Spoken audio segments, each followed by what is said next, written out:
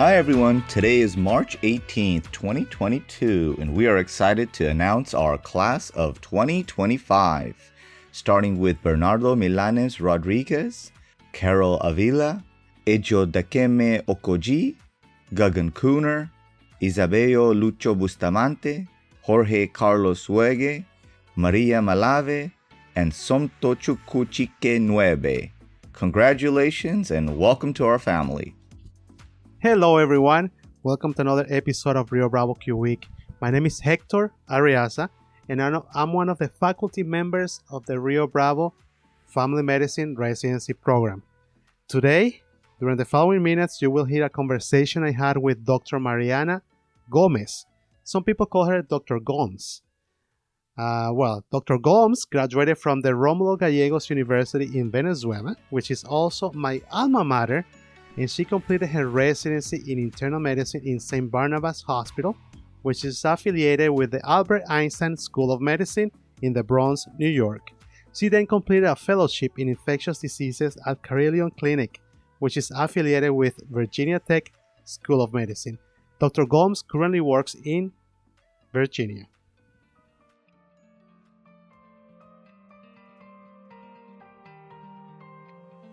This is Rio Bravo Q Week, your weekly dose of knowledge brought to you by the Rio Bravo Family Medicine Residency Program from Bakersfield, California. Our program is affiliated with UCLA and it's sponsored by Clinica Sierra Vista. Let us be your healthcare home.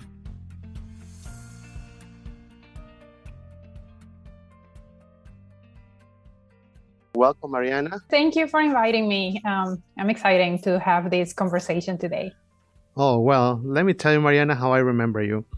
I remember that many years ago, during Carnival in Venezuela, we had this beauty pageant and you were the winner. So that's how I remember you. You were the beauty queen of Carnival in my medical school. So I'm glad that you are here. And I'm very happy to discuss this topic with you because you are not only a beautiful person, but also you are very smart. So thank you so much for being here. Thank you. Yeah, my years of beauty contests are kind of in the past now, more focusing to medicine and family in general. Well, we're going to have to ask your husband about that because he might disagree with you about your beauty. But anyways, thank you so much again. And, you know, we're going to be talking about latent TB infection today. And we receive a lot of requests to screen people in our clinic as primary care providers. And I want to hear your opinion about this. My first question is, who should we be screening for latent TB infection? Yeah, so Hector, this is a very important question. But before we go into that, I would like just to say a few words about what is a latent TB infection and what is a tuberculosis infection. So just general, I know you guys have this knowledge already, but tuberculosis is caused by Mycobacterium tuberculosis or MTB. And not everyone infected with tuberculosis bacteria becomes sick. As a result, two TB-related conditions exist. One would be the latent TB infection that we're going to call LTBI from now on, or TB infection. And you know, in most infected individuals, the Mycobacterium tuberculosis infection is contained by the host defenses. And then the infection remains in a prolonged suppressed state that we call latency. However, this latent infection has the potential to develop into an active infection, and then we call it active disease. And this can happen at any time. So going back to your question, who should be screened for latent TB?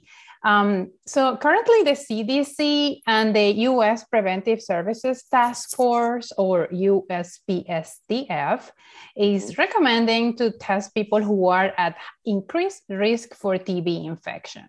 And this should be done during routine evaluations. The healthcare provider can identify the individuals who are at higher risk and then test them for LTBI. So you can start with a simple questionnaire. And this questionnaire is available at the CDC website. And it's a simple TB risk assessment tool. Pretty much what it does, it groups in patients in three different categories. based on the risk. And if the patient applies to any of these three categories or qualify to any of these three, then is a patient that is at high risk of having latent TB. So first would be that category of patients that have been temporary or permanently residents of at least 1 month in a country with a high tuberculosis rate.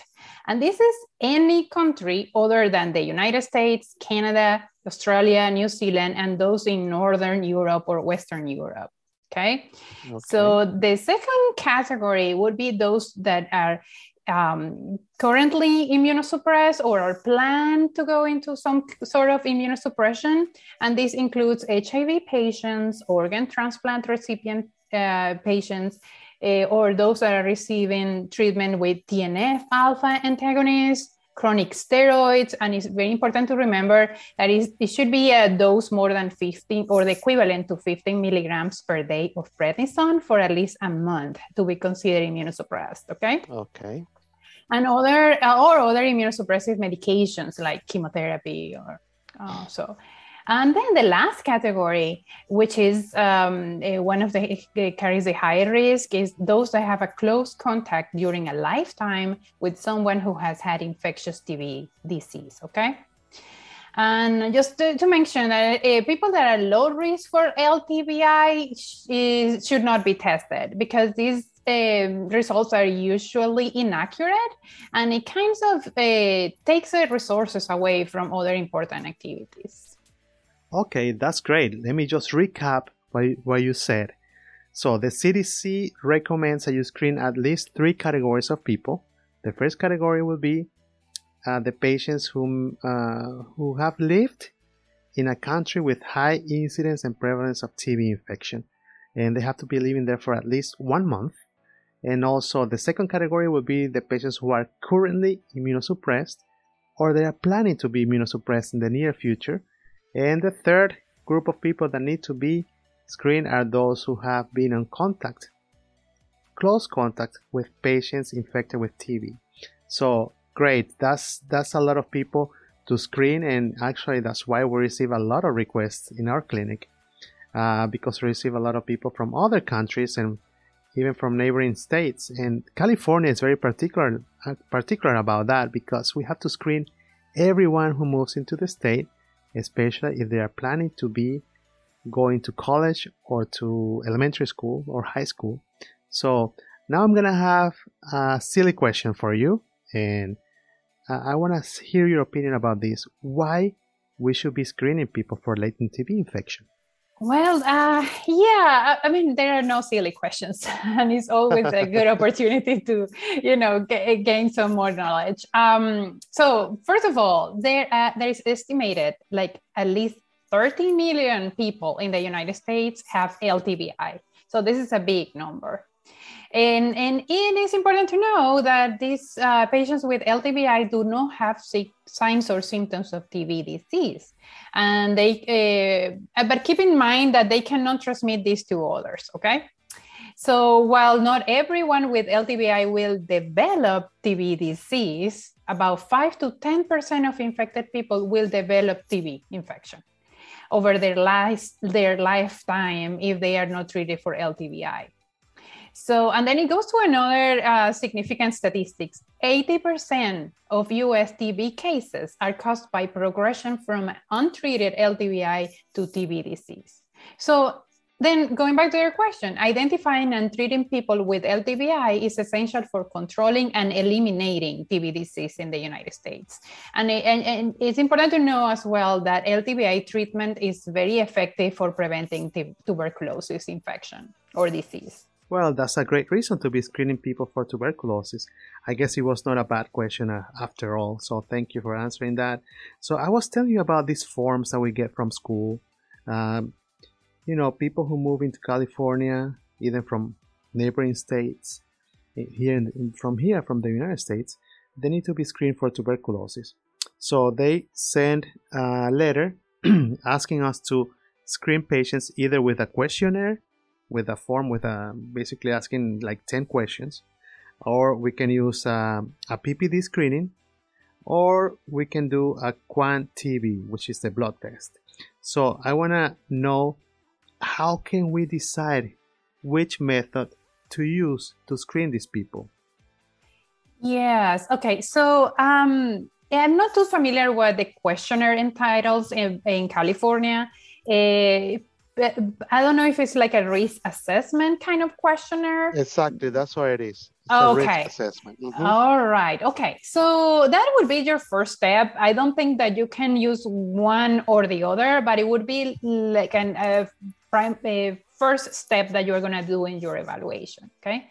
I'm referring to the questionnaire. I wanted to talk a little bit about what the screening tests are that we have available currently. Are the TST or the Mantle tuberculosis skin test and the interferon gamma release assays or IGRA. So currently these two tests are the ones that are recommended by the CDC for a screening of latent TB infection, okay? Okay. So the TST is just pretty much a intradermal placement of purified protein derivative and is interpreted 48 to 72 hours later, okay? And the interferon gamma or IGRA is a single venous blood sample and is processed in the laboratory 8 to 30 hours after collection. So there are advantages for each of these two tests available.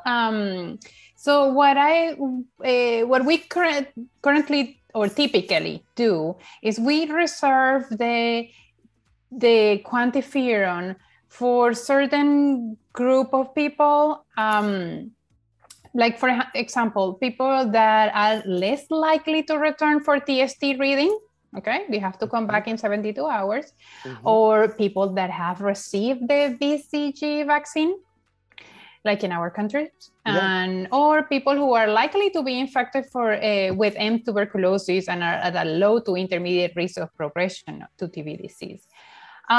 So another thing that is important to know, the current US guidelines recommend to use or suggest to use TST in kids or children younger than 5 years of age. But I would recommend clinicians to just consult the American Academy of Pediatric guidance for the use of TB blood tests in children, because you mentioned that you get these kids from the school system. So it's very important to know that at this point, the TST is recommended in this younger population, okay? And there are some cases where it is not recommended to use both tests, TST and quantiferon, but you could use in certain circumstances, like for example, when you get a quantiferon that is reported as indeterminate, which pretty much it doesn't tell you if it is positive or negative, it's just you don't know. So you could either repeat another quantiferon or do a TST test on that patient, and it will help you to decide. Yeah, that's great that you mentioned that indeterminate result, because that's exactly what I got last week in a patient. So I had to repeat it, and fortunately the second test was negative. So she was negative for latent TB infection. It's good that you mentioned TST, which we call usually in our clinic PPD, and also the IGRA, which we call in our clinic QuantTB. So those are the approved tools to screen for latent TB infection. And then you mentioned that for patients who are younger than 5 years old, it's better to screen with PPD. So for kids, they have to be poked on the arm to get screened if they are younger than 5. Anyways, so we get a lot of results that are positive for PPD. So how can we decide what to do next? What do you recommend would be our next step? So yes, that is very important. So you have a positive PPD, then there are some things that you have to take in consideration. First, what is the risk of the infection on this patient? And we went over the certain risks already at the beginning of our talk. And then you have to assess what is the risk of developing infection or tuberculosis infection on this patient. And based on these two factors, then you decide what do you do next, okay? So, and you can use one of those also screening tools. It is TST in 3D, that where you kind of plug in the information, the patient's information, the size of the PPD, reading, and then there are a lot of factors that you have to introduce there, and they will tell you what is the lifetime risk factors for developing infection, tuberculosis infection.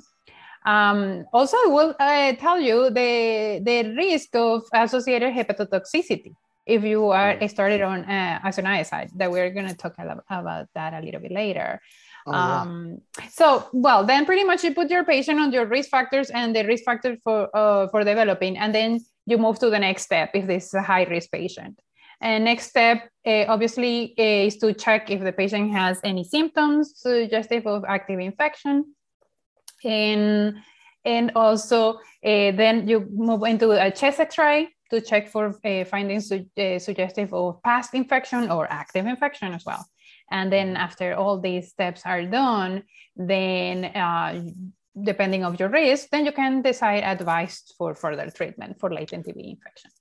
Okay, I get it. So let's say a person who is PPD positive and that person has been in contact with a patient with active TB. So I guess that's a true positive, right? So, exactly. That puts a patient on a higher risk. Yeah. And yes. Okay. So now let's talk about how we decide to treat the patient. Well, let me tell you, in our clinic, or at least that's what I do with my residents, we use this website that is called tstin3d.com. So, and you input all the data pieces that are there, you know, the age of the patient, the comorbidities, and the results that you have, and then all the risk factors that you can identify. And then that website gives you an actual number, a percentage of that this patient might have a real positive test, and it gives you the risk of developing tuberculosis in the next year. And it also gives you the risk of hepatotoxicity if you decide to use INH in this patient. I think that's a great tool to decide if you need to treat the patient. And so how do you, in your case, as an infectious disease doctor, how do you decide to treat the patient? What kind of thought processing do you have to make that decision? Yeah. So once that you have run your screening tests and you decide, well, I'm going to give you an example. Okay. So you have a patient that is, let's say, somebody that is an immigrant from a high burden country. Okay. And it has a high risk from progressing to infection, like if the patient has diabetes, or chronic renal failure, or IV drug use, or even HIV. That puts them on an even higher risk of that. HIV patients is a different category, but they should be all screened for latent TB and be treated if they are positive. But let's go back to the diabetes and chronic renal failure. It's more like that more common population that you will receive in your primary care setting. Mm-hmm. So then after that, okay, so this patient will benefit from treatment for LTBI treatment. Then you have to evaluate what are the potential for drug-to-drug interactions, the coexisting medical conditions, and drug susceptibility results of the presumed source case. I mean, that is just a little bit more in depth of what this is. But pretty much if the patient is coming from an area where you have some resistant tuberculosis, then you may want to modify the treatment, and you may want to consult an infectious disease specialist at that point. Okay, Mariana. Well, I would like to know the timing. You know, a patient who had tuberculosis, let's say 40 years ago, is that patient still at risk of having reactivation of latent TB infection? Yeah, well, a patient that had active TB and was treated, then that's a different category. If it's a patient, and most of the patients that we get with latent TB, they don't know that they have been exposed in the past. So those are the patients that are on a high risk, especially if they have an underlying medical condition that puts them on a on the high risk. Okay. Okay. It typically what we tend to tell patients is on the first 10 years after immigration to low the burden tuberculosis country, then that's when the risk is higher. Okay, so the risk is higher for reactivation within the first 10 years after immigration. Good to know that. All right, Mariana. Well, let's talk about the recommended medications for the treatment of latent TB infection. So let's talk about it. What medications are recommended? Yeah, so actually in 2020, the CDC and the NTCA released an updated guidelines on the treatment of LTBI. Oh, great. So all regimens are effective, but they tend to prefer the short course rifamycin-based regimens, okay? So rifamycin, meaning rifampin or rifapentin, okay? So it's also observed that short courses of LTBI treatments are effective and safe and then have a higher rate of completion than other older regimens that require 6 to 9 months of INH monotherapy, okay? So if we go into specific regimens, we have the INH in rifapentin regimen, which is once a week for 3 months, okay? It's generally well tolerated, but I would say that some patients, depending on their age and the tolerability, that high dose that they receive once a week could be a little bit too much at once, and they have some complaints of intolerance, mostly nausea, body aches, those kind of symptoms, because it's a pretty hefty dose. Yeah, that you but receive it seems very convenient though. Once a week, it's very nice, right? It is. That's what some people, I will have to say in my experience, younger patients tolerate this regimen better than older patients with different comorbidities, okay? Okay. So, and another regimen that is very well tolerated in general, I do have to say, is a rifampin for 4 months. But these have to be taken daily, okay? Okay. Then you go ahead and you can also do isoniazid or INH plus rifampin. And this is also for 3 months and it's a daily regimen. And then you move on into the INH only for 6 to 9 months. Oh, okay. Yes. And so mostly used in patients that have a lot of interactions with the other medications. Mostly rifampin can cause a lot of drug-to-drug interactions. Yeah. That's great. So I guess that's kind of easy to remember. Well, you have INH plus rifapentin for 3 months. That one is a weekly dose. Then you have rifampin alone for 4 months. And then you have INH plus rifampin for 3 months, right? And now that you mentioned rifampin, Mariana, that reminds me of an episode that I had in medical school. I was working with Maria, my friend, in the hospital in San Juan de los Morros, and we had a patient with meningococcemia. So it was very dramatic. The patient was very sick. We all got exposed to meningococcus, and so everybody who got exposed received a dose of rifampin the same night. And then we went to bed, or we went to rest, and then in the morning when we were going to the bathroom, everybody was concerned, because our pee was orange and red. So that's one of the side effects of rifampin, right? It is. And I usually tell my patients, because they get concerned that, their urine is they think it's blood.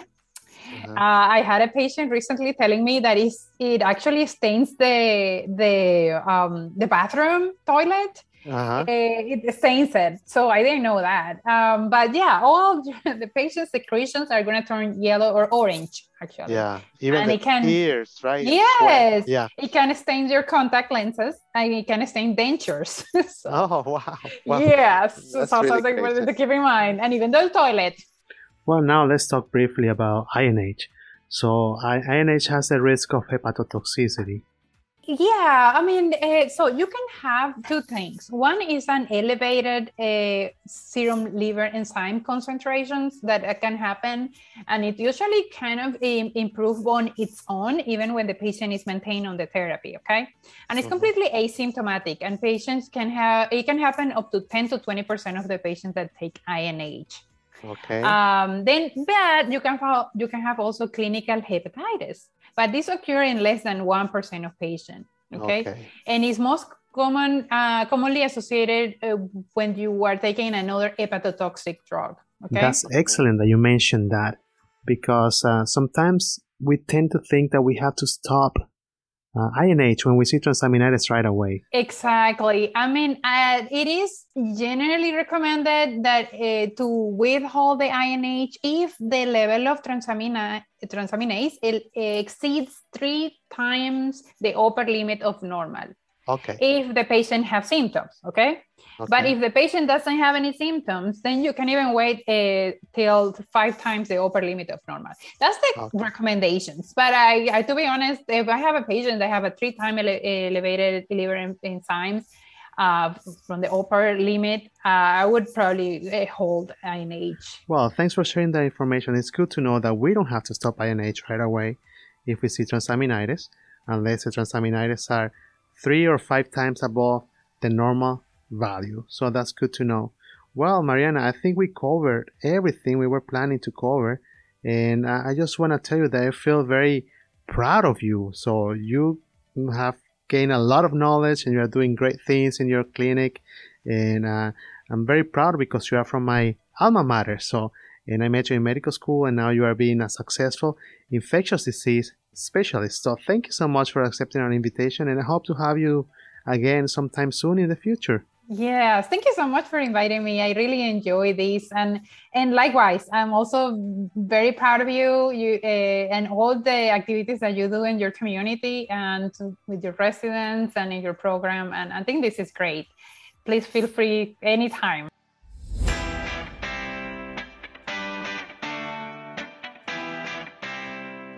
Now we conclude our episode number 87, Latent TB Infection. Dr. Gomez taught us how to screen and treat latent TB infections. Remember to screen only those who are at risk of a TB infection. Once you get a positive screen test, select the patients who will receive treatment of LTBI to prevent reactivation of the TB infection. You have at least 4 regimens to treat LTBI. The regimens that include rifamycin are recommended by the CDC.